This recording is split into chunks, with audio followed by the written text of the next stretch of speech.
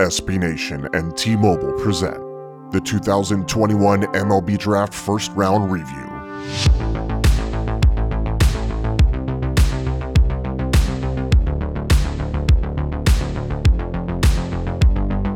Hello and welcome into SB Nation's MLB Draft Round 1 recap brought to you by T-Mobile. I'm your host Sam Wilson along with John Stolnis of The Good Fight and Eric Steven of True Blue LA. And guys, the Pittsburgh Pirates with the number 1 pick select catcher Henry Davis out of Louisville. Davis was projected to go within the top 5 picks tonight, but wasn't mentioned a lot for that number 1 overall spot. Did the pick shock you guys? John, you can start first and then Eric will get your response.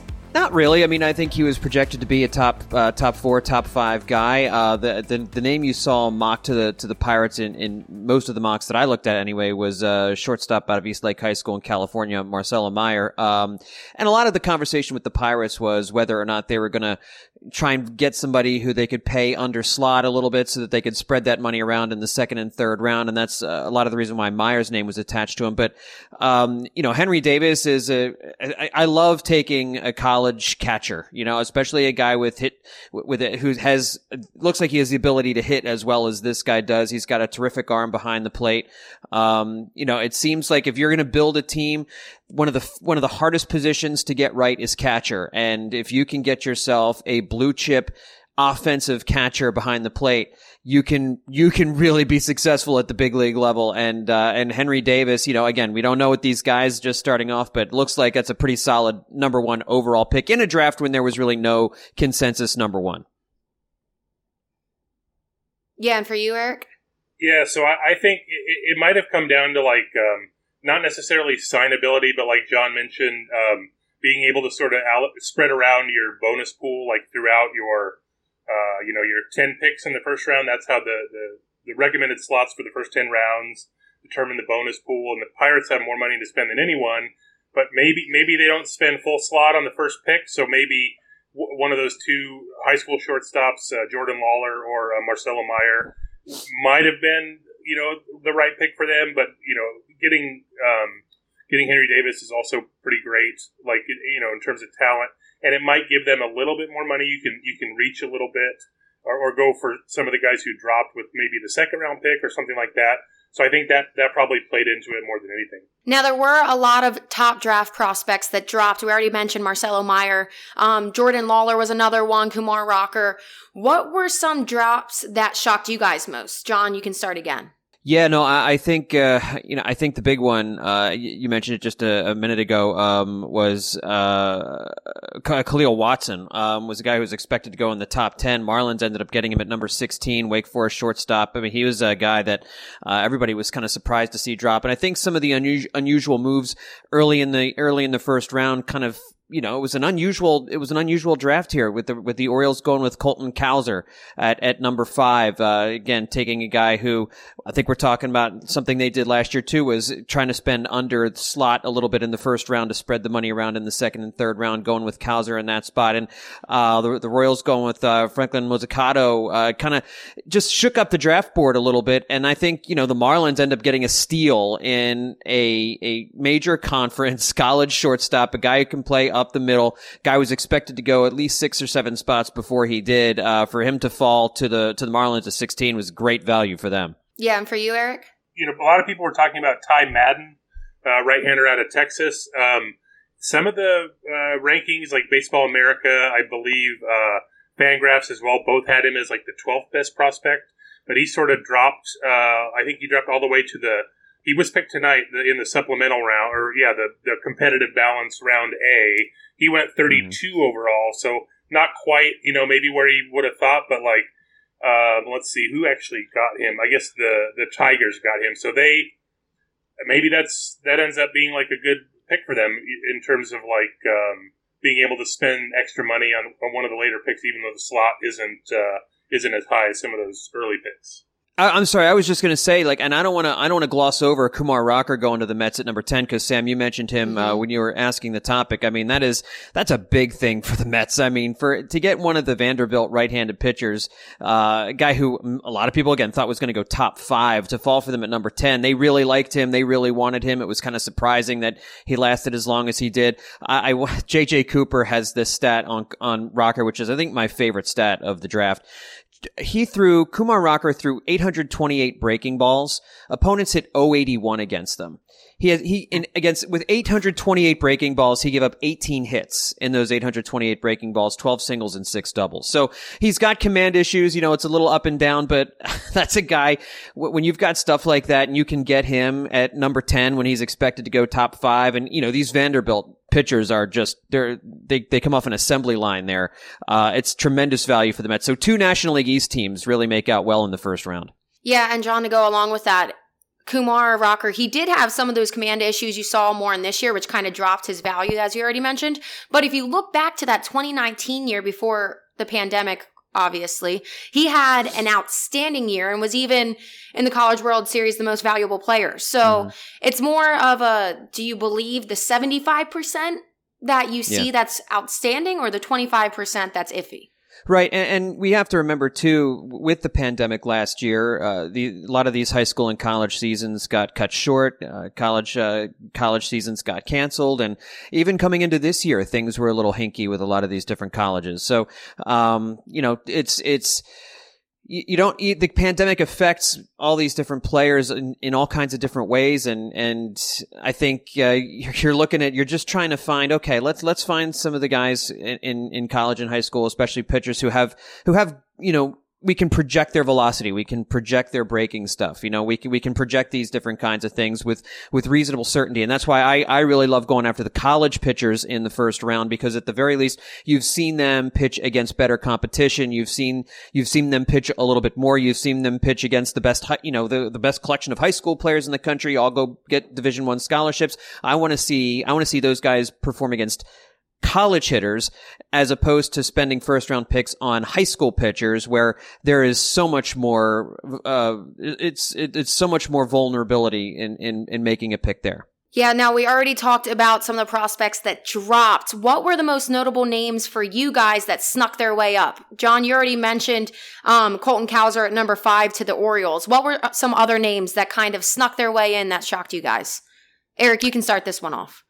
Yeah, so I think covering the Dodgers, I've been focused. They had the 29th pick, so I was sort of focused on the back end of the first round, and they drafted a guy named Maddox Bruns, who I'm certain I'm going to misspell his last name because it looks like Burns, but it's not. But he was, most of his at least rankings were in the 40s and 50s in that sort of range. But they don't have another pick because they forfeited their second round pick. They don't have another pick till the third round, so that was part of it. But you see some of these things. I think also Jackson Jobe at number 3 to the Tigers. He went ahead of both of the 2 shortstops we talked about earlier, who could have been the number 1 overall pick. So maybe that was a reach in terms, or a surprise at least, in terms of going that high. So yeah, it's hard. That's the thing I want to stress. Without devoting full-time resources to knowing, it's really hard to know about these players because a lot of them are high schoolers, and we know the college people at least a little more. But baseball is such a daily sport; it's hard to keep track of other stuff, even if it's within baseball. And so it is. There's a lot of guessing games. Obviously, the teams know a lot more and devote more resources to it. But it is we're all on a fact-finding mission now, after the picks are made and trying to figure out exactly who these people are. Just as a point, back to a little bit to Kumar Rocker, it's weird. The MLB draft is not like other sports, like college and football and basketball. You have guys going straight from college to the pros. In some cases, I guess high school or used to be in basketball, but those are stars that people actually know about and they contribute right away. Nobody contributes right away in baseball. It's always a little bit of a development curve. So even someone like Kumar Rocker, he's not going to debut in the majors, I would imagine. And so yet the fact that the Mets picked him, John was right on this. He is like one of the true stars of the draft. Like, people knew about him in 2019 when he threw the no-hitter in the Super Regional. And I mean, and he has a cool name, like literally Kumar Rocker. That's a badass name. And so, like, I don't know. It's weird. I think the Mets, with new ownership, they're going for buzz. And obviously, Kumar Rocker's talented enough to be drafted where he was drafted. But just to have that sort of buzz, I think that's a little bit of an extra oomph for that pick for them. Yeah, and John, what about you? What were some of the names that surprised you that snuck their way in?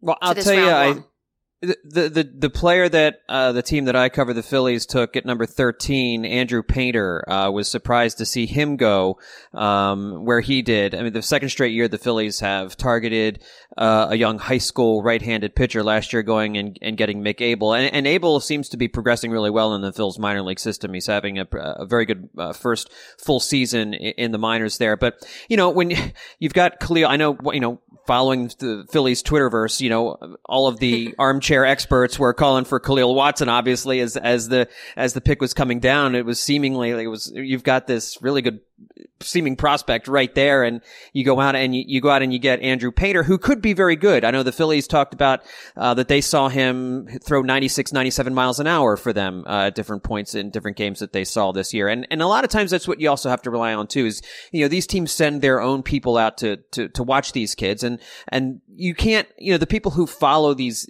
players, Baseball America, Baseball Prospectus, Fangraphs, they have people who go out and see these kids once in a while, and sometimes maybe half dozen times, but you can't see every start, you can't see every performance, and so the teams do their own due diligence. Obviously, they have their own area scouts who see these kids a lot more, and so you kind of have to say, okay, maybe the Phillies saw something here in Andrew Painter that not a lot of other teams saw, because Painter was not expected to go this high. I think people were targeting him in the 20s at some point, maybe even a little bit further down than that. And, it's if you're looking at the biggest bust rate as far as draft picks go, it's high school pitchers. It's the least dependable grouping of players in the first round. And it always makes me nervous when you keep doubling down on high school pitching, because there is a bigger bust rate for that than there is for anything else. So the Phillies going 2 years in a row, going out and getting another high school right-handed pitcher in Andrew Painter seemed a bit early to me, seemed a bit of a reach to me, but they obviously like going after high school pitchers here, and obviously felt pretty good about Andrew Painter to take him at number 13. Now, for the first time tonight, the MLB draft was held on All-Star Weekend, and then it's also for the first time cut from the usual 40 rounds down to just 20 this year. Do you guys think either of those aspects affected last night's round one? Yeah, I mean, I don't think from the people involved, I guess, like, the teams, they're like specific departments sort of working on the draft. However, it's a huge cluster. Like, I think it's good from an excitement standpoint to a point to have the draft like at the same time as the All-Star game. But then again, we have 2 off days sitting here after the All-Star game, Wednesday and Thursday, that MLB could have had the draft on. It had days all to itself. But like, for instance, today there was a full slate of Major League Baseball games.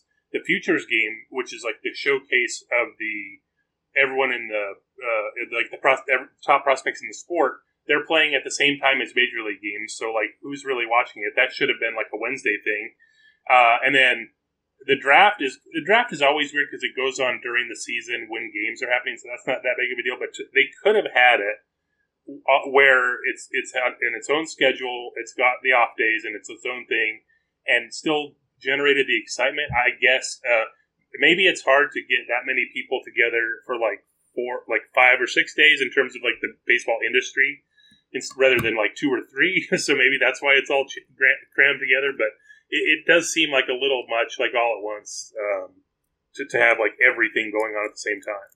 Yeah, I agree. John, what were your thoughts on it? Yeah, and look, I see what baseball's trying to do here. They're trying to bring some more eyeballs to the draft, and they're trying to pump it up more like the NBA draft and the NFL draft. But to Eric's point a few minutes ago, we don't know who any of these kids are. We don't know who any of these high school kids, none of the high school players are no one knows outside of the scouts who cover these kids.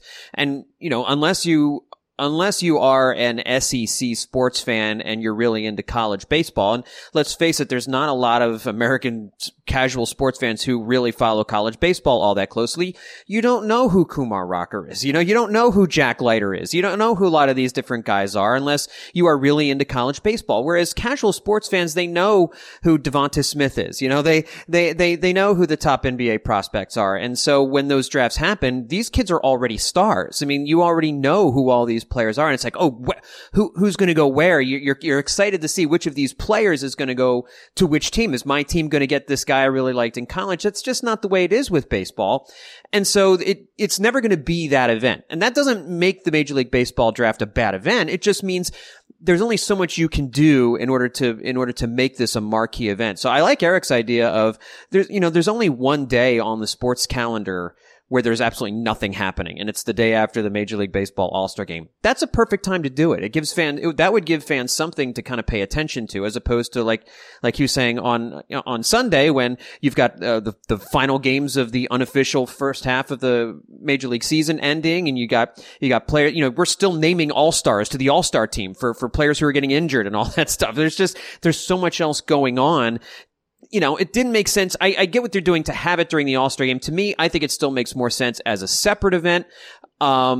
Simply because I think it also a month ago, I didn't know the Major League Baseball draft was happening during the All-Star Game. It didn't even occur to me that with June passed and there was no draft. So it didn't really give it any more gravitas as far as I was concerned. I sort of like having it later, not necessarily at the same time as other events like it is.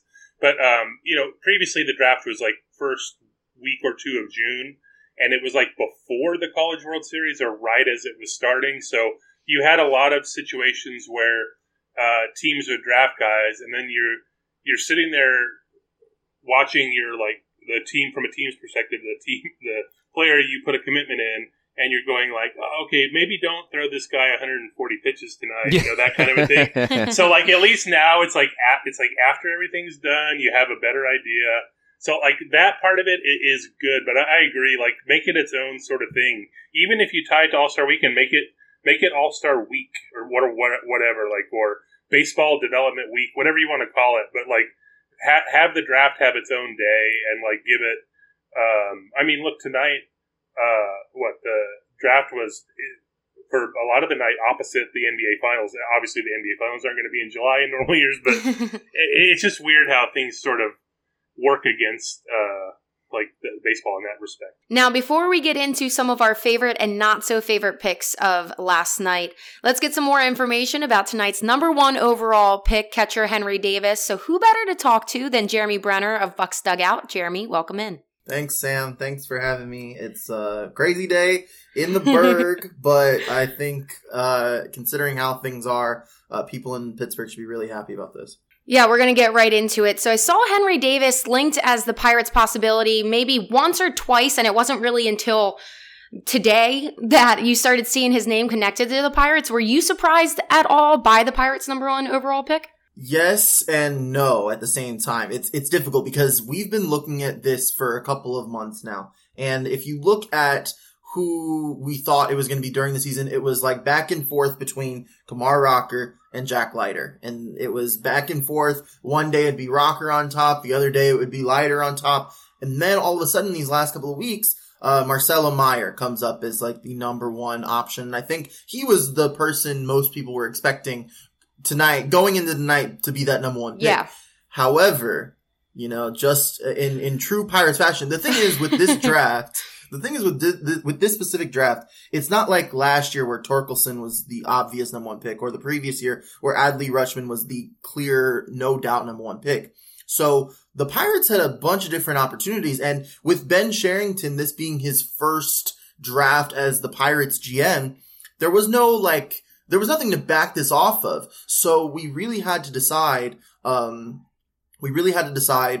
was going to be the guy. And, we were thinking it was going to be Meyer, but the fact that they went Henry Davis is, I think, a good thing, because they went middle infield last year with Nick Gonzalez, and the fact that, and we have shortstops that are coming in through the system. O'Neal Cruz is likely going to be that guy moving forward. Rodolfo Castro, who has hit 2 home runs this past weekend, he's probably going to be the second baseman for the next several years after this likely Adam Frazier trade that's going to happen within the next 3 weeks. So they have talent within the middle infield. And when you're drafting number 1 overall, you don't necessarily want to go by need, by a specific position. You want to take the best player. But at the same time, you need to look at what's best for the organization.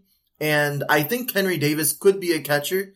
However, I think there's also a chance that he could play maybe in the outfield, maybe first base possibly. So I think the Pirates came to the conclusion that this guy, Henry Davis, was the best possible bat that they could have gotten. They wanted to go best player available. And with this draft, it was kind of a cloudy idea as to who that really was.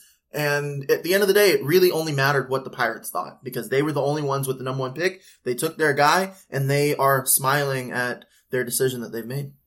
You already mentioned his versatility, and obviously one of his biggest pros is Davis is an offensive-minded catcher, which I know from experience they like, and a lot of teams really like. Yep. But break down some of the pros and cons of the backstop at his current level. Yeah, so he was he led the ACC in batting this year. He was batting .370 this year, which is insane. And he also, I believe he had more walks than strikeouts, which that's, I think, the one thing that's so important about the game. You want to get guys that don't know how to get out.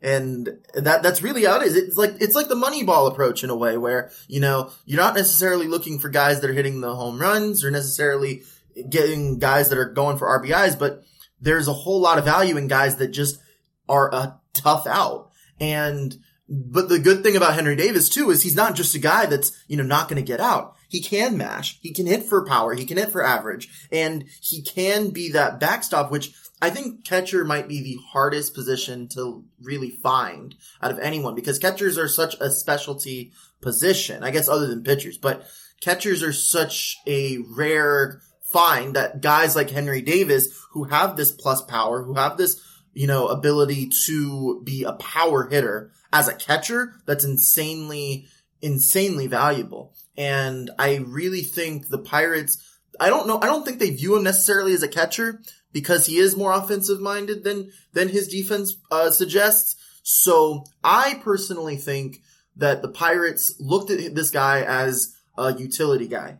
Maybe he can play behind the plate. If that works out, great. If it doesn't, we can, they have Jacob Stallings, who's had a decent year, but he's not really going to be the guy for the future. There are also several other catchers, which I'm sure in the system that they're working on. So there is not a guarantee that Henry Davis is going to come up to the big leagues, whether it be 2-3 years from now, maybe 4 years, as the team's, backstop of the future. However, I do think that, it's really nice to have that option, Sam, of having a catcher, because it might be the hardest position to find out of all of the ones, all of the offensive position. Well, yeah, to your point, I mean, you can transition a catcher or somebody that starts as a catcher to another position. You can't take somebody from the outfield and necessarily just throw them back behind the plate, But you already kind of mentioned this. Looking at the Pirates organization as a whole, they have a good amount of utility and middle infielders, and that was one of the things that kind of made me skeptical when they were looking at shortstops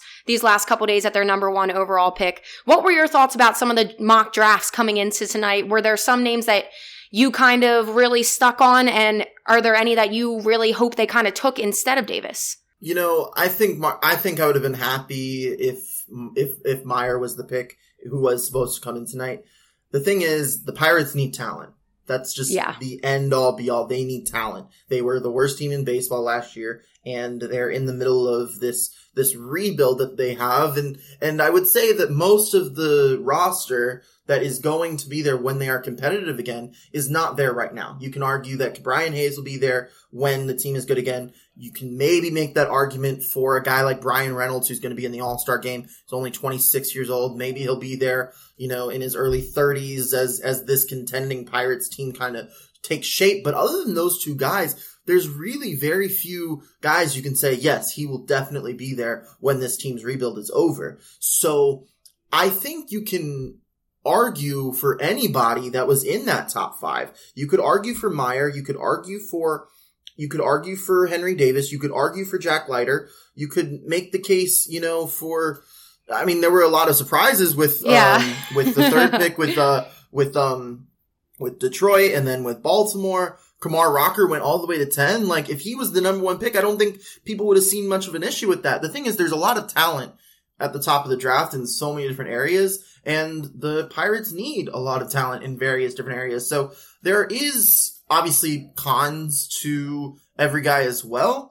And I think the big con with Meyer, which I think that's like the story of the draft tonight, really, is why did Marcelo Meyer fall to 4? It's not usually something we see where the projected 1-1 drops as much as he did. And I think a big reason for that might have been the fact that he felt maybe he deserved a little bit more money. There's always the concern that if you take a guy that is a high schooler that they can go to college, like some have. Like Brady Aiken a few years ago was the number 1 overall pick for the Astros, and he opted not to sign with them, and he went into college. And I think maybe that was a fear that they had. I don't know how other teams, what their reasoning was by passing him, but also at the same time, you can make the argument for passing on Meyer because the Pirates just really liked Henry Davis, or the Rangers just really like Jack Leiter. So I think that the reason they made their decision, like they were basically splitting hairs.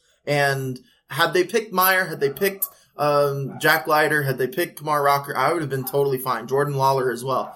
But tonight they went Henry Davis, and they got a very talented player. And I think that at the end of the day, that's what the Pirates need. You mentioned that the Pirates need a lot of talent in a lot of positions. Looking at these next couple days, what are some areas that you kind of hope the Pirates draft within these next couple rounds? I would like for them to go pitching,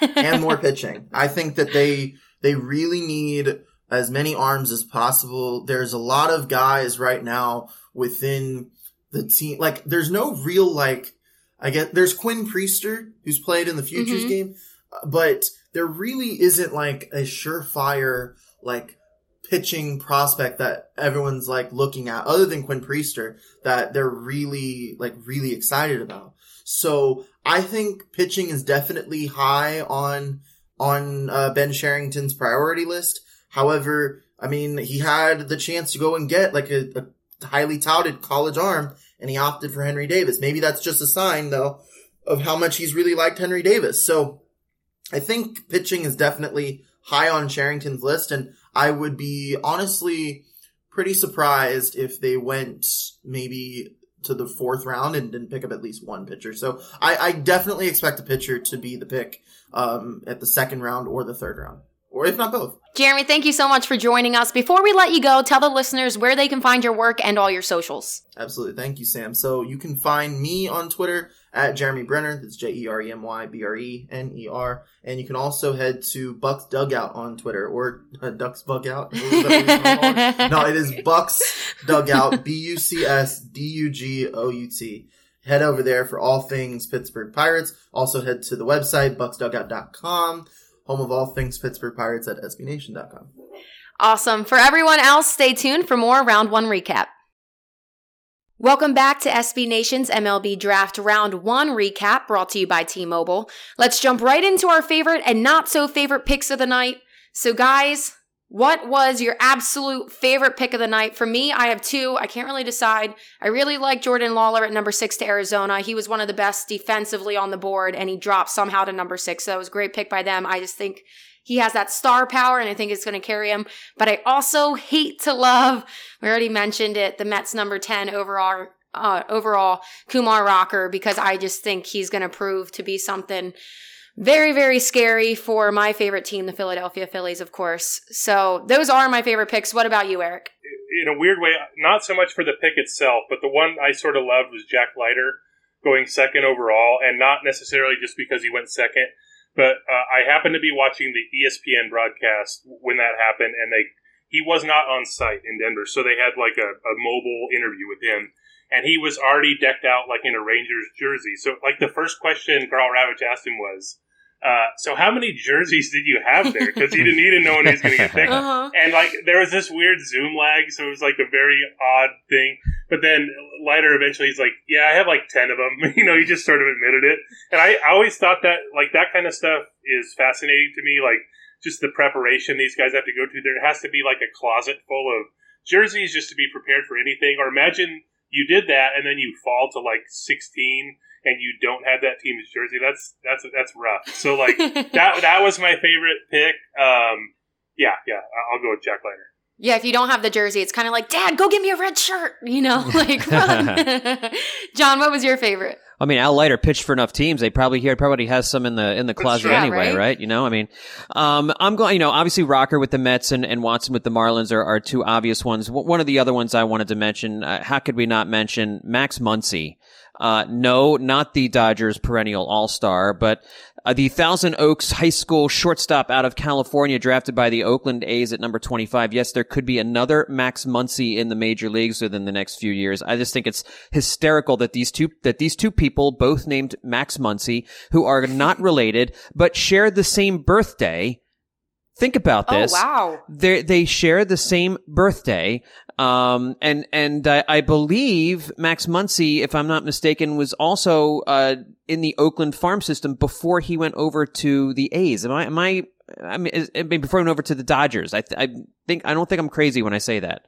Yeah, he was a 5th round pick in 2012, and then he got released, in like the end of spring training in 2017. Right. Dodgers swooped in, and then like a year later, he was hitting like 35 home runs for them. So it was very weird. So the A's are absolutely dead set on not making a second Max Muncy mistake, by taking him number 25 overall. Love that pick. So I don't want to say worst, but so we'll say the riskiest pick of the night. For me, we already talked about the risk of a pitcher out of high school. So for me, it's the number 7 overall pick, Kansas City, taking the left-handed pitcher, Frank Mazzucato. And he's from, I forget, something Christian in Connecticut. But I think that is the riskiest thing. He performed well this last season, but like we said, it's already risky, 1, to take a high school pitcher, and then 2, to take it out of the Northeast.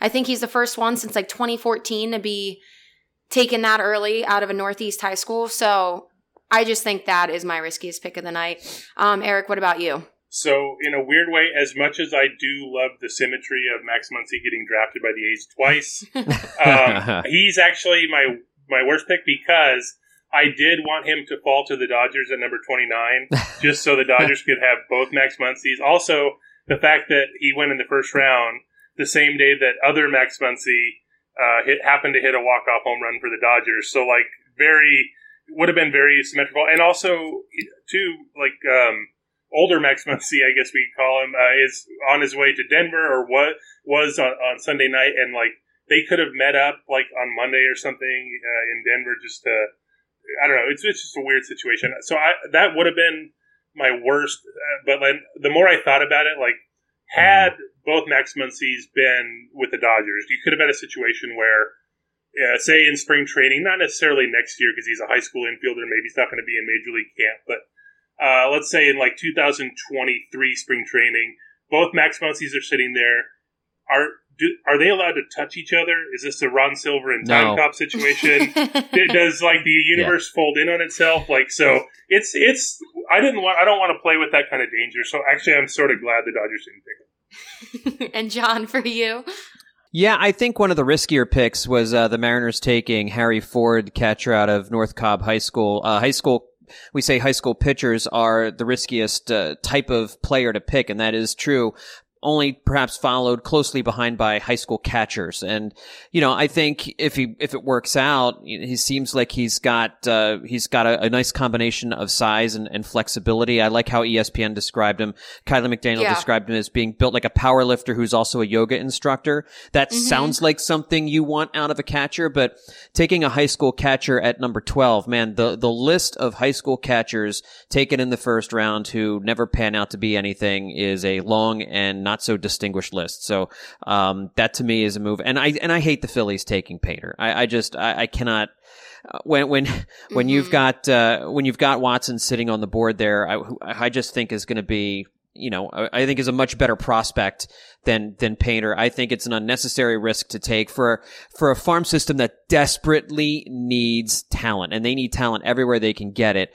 But I think especially on the offensive side of things, they need some really good players in that farm system. And, they took a guy who is probably not going to be ready to pitch for them for another 4 or 5 years. In a similar vein, the Dodgers, with their pick, they took Maddox Bruns, who again, I'm going to try to not say Burns. It's in my head. I can't stop. But he has a commitment to Mississippi State. He's a high school pitcher, I guess. He's actually 19 now. He pitched at a prep school last year. Under the current front office, this is the 7th year of their 7th draft they've been a part of. They've only taken one other high school pitcher in the first round, and that was JT Ginn in 2018, who also had a commitment to Mississippi State, and then they weren't able to sign him. It didn't. It's not a killer because you get a compensatory pick the next year if that happens, but it sort of sets things back. And I'm not saying this new Maddox Bruns is not going to sign, but maybe the Dodgers are trying to Max Muncy this situation where they take another Mississippi State guy, trying to convince him to sign. This time they do it, and then they can sort of erase the bad juju from that. Well, it is going to be interesting this year, too, to see how many guys decide to actually go with their commitment now that they can make money off of their name with NCAA's new rule. So that's going to be an interesting thing to see if it affects the draft at all. Yeah, I wonder how much that's going to affect college pitchers. I think college basketball players and college football players certainly stand to gain a lot. And college baseball players, I'm sure, stand to gain something too if your likeness is used in video games and whatnot. But, I think Eric, correct me if I'm wrong, but, it doesn't seem to me that, for a high school pitcher for a college baseball player that the reward might not be quite the same as what we would see for a basketball player and football player. Yeah. And then I think just in terms of, being known, there's the upper end, Kumar Rocker, relatively known, but he's not going to be doing he's going to be doing more of a local ad, somewhere in Nashville at Vanderbilt or something like that. Had he, stayed in college or something like that, maybe he's a national guy. I don't see these massive endorsement deals or anything like that happening. But yeah, it'll be interesting. I sort of like the local aspect of it in terms of the local car dealership or the local steakhouse. And so I'm a big fan of just the low budget production of local commercials. So the more of those we can have, and they're creative too. They're pretty funny. So I'm on board. Okay, so these next couple ones, it's completely just kind of made up because obviously we didn't have too much time to look up these guys. Most likely to make their MLB debut first. For me, I think the safest one with that is right-handed pitcher Jack Leiter. We already said it. The Rangers, I think, is the perfect team for him to climb up right away, and I think he'll be the first to debut. What about you, John? Yeah, I had Jack Leiter as well. I think Jack Leiter, certainly has anytime you're a college pitcher coming from a program like Vanderbilt, you're pretty much major league ready. And so in that vein also, I think you also have to look at Rocker as probably being on a similar time frame. I agree with that in a sense. He's probably more known, but I wonder if he's used say this year, it would probably be in relief, I would imagine. I was looking at some of the previous drafts. I think the last three, at least dating back to in the last 10 years or so, the last three players drafted and then playing for the team in that same year were all relievers. Paco Rodriguez with the Dodgers in 2012, Brandon Finnegan with the Royals in 2014, and then Garrett Crochet last year with the White Sox.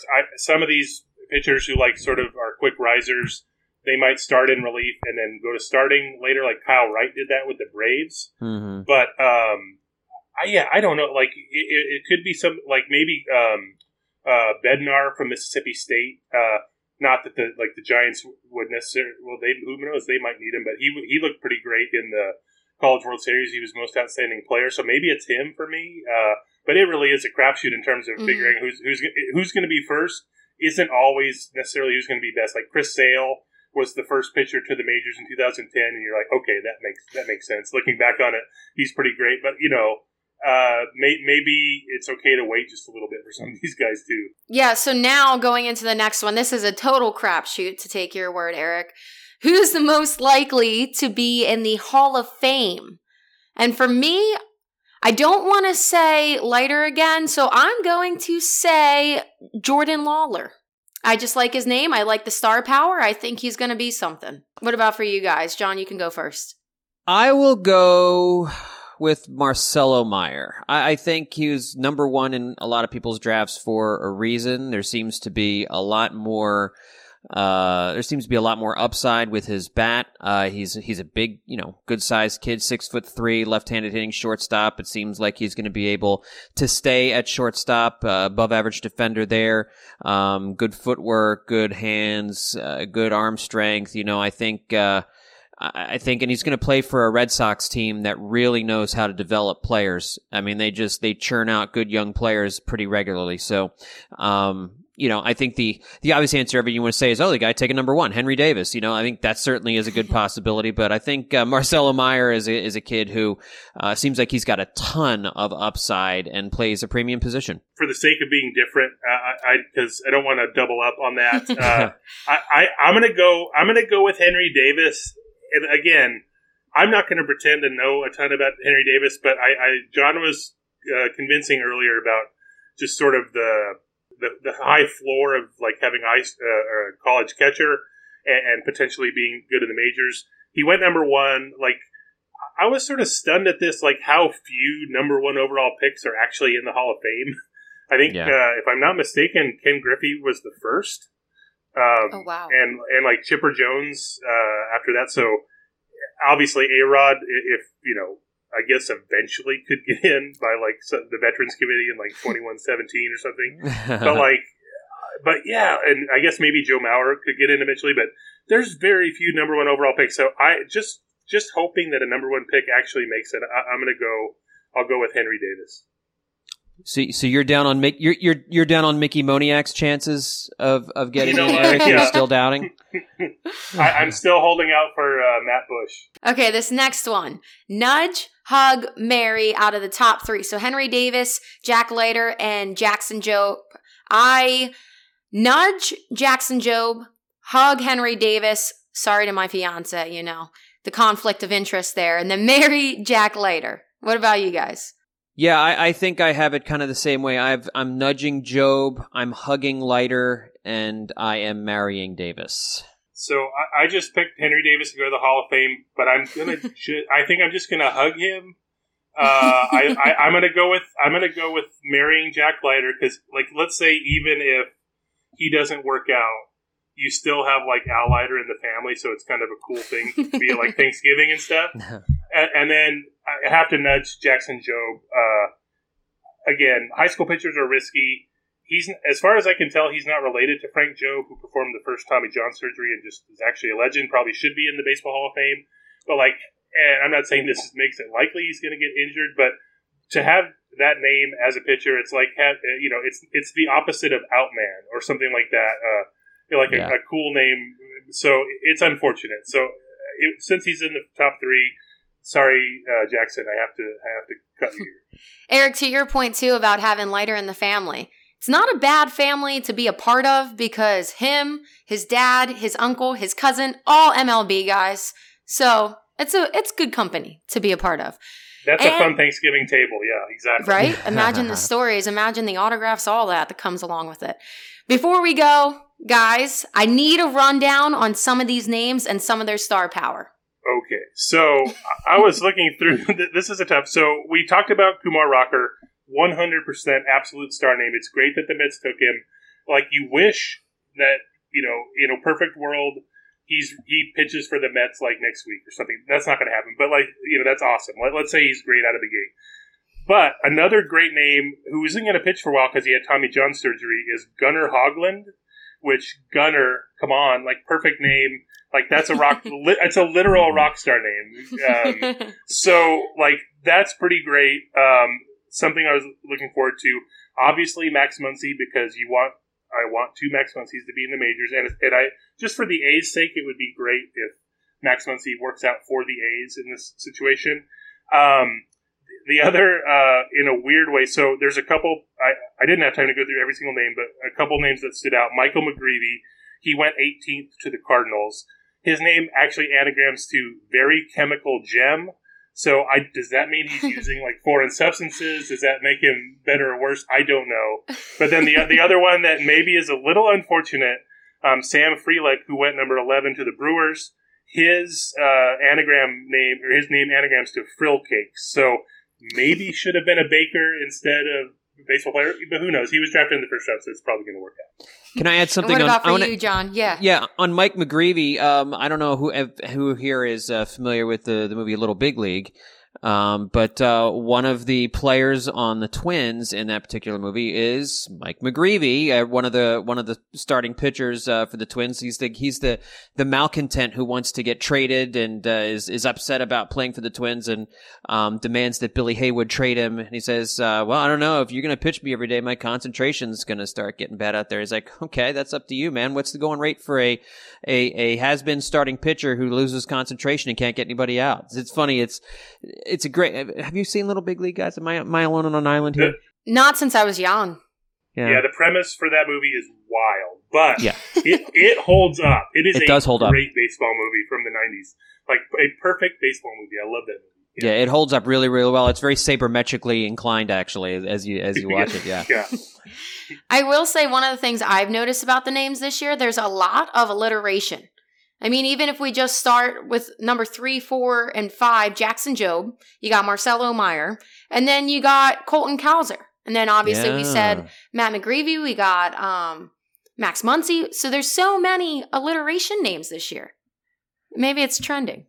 And Frank Mozzicato it's what a great Italian name that is. I mean, it sounds like a brand of cheese that you would buy it's just beautiful. Beautiful. Mozzicato. Maybe like a mozzarella Moscato mix right there. Yes. See, you get me.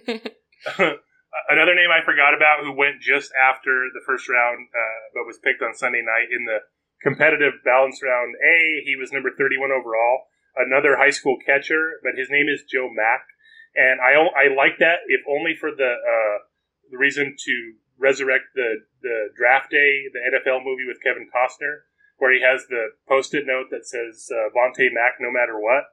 And like I hope to God the Marlins draft guru or whoever was in charge of that pick literally had like a Post-it somewhere that said Joe Mack no matter what. I pray for that to happen. I want it to happen, so I'm sort of glad for that. Well, guys, thank you again, John, Eric, and Jeremy, for breaking down the first round with me.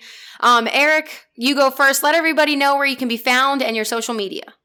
Absolutely. So you can find my writing at True Blue LA, covering the Dodgers, occasionally at Halos Heaven for Angel stuff. I'm on Twitter at Eric Steven. That's Steven with a PH. And thanks for having me. And John, what about you? Yep, I write for The Good Fight. That's PHIGHT, the Phillies SB Nation site. And you can follow me on Twitter at John Stolnis. And thank you all for tuning in to SB Nation's 2021 MLB Draft Round 1 recap. We will join you again tonight for a live Home Run Derby green room with special guest John Kruk.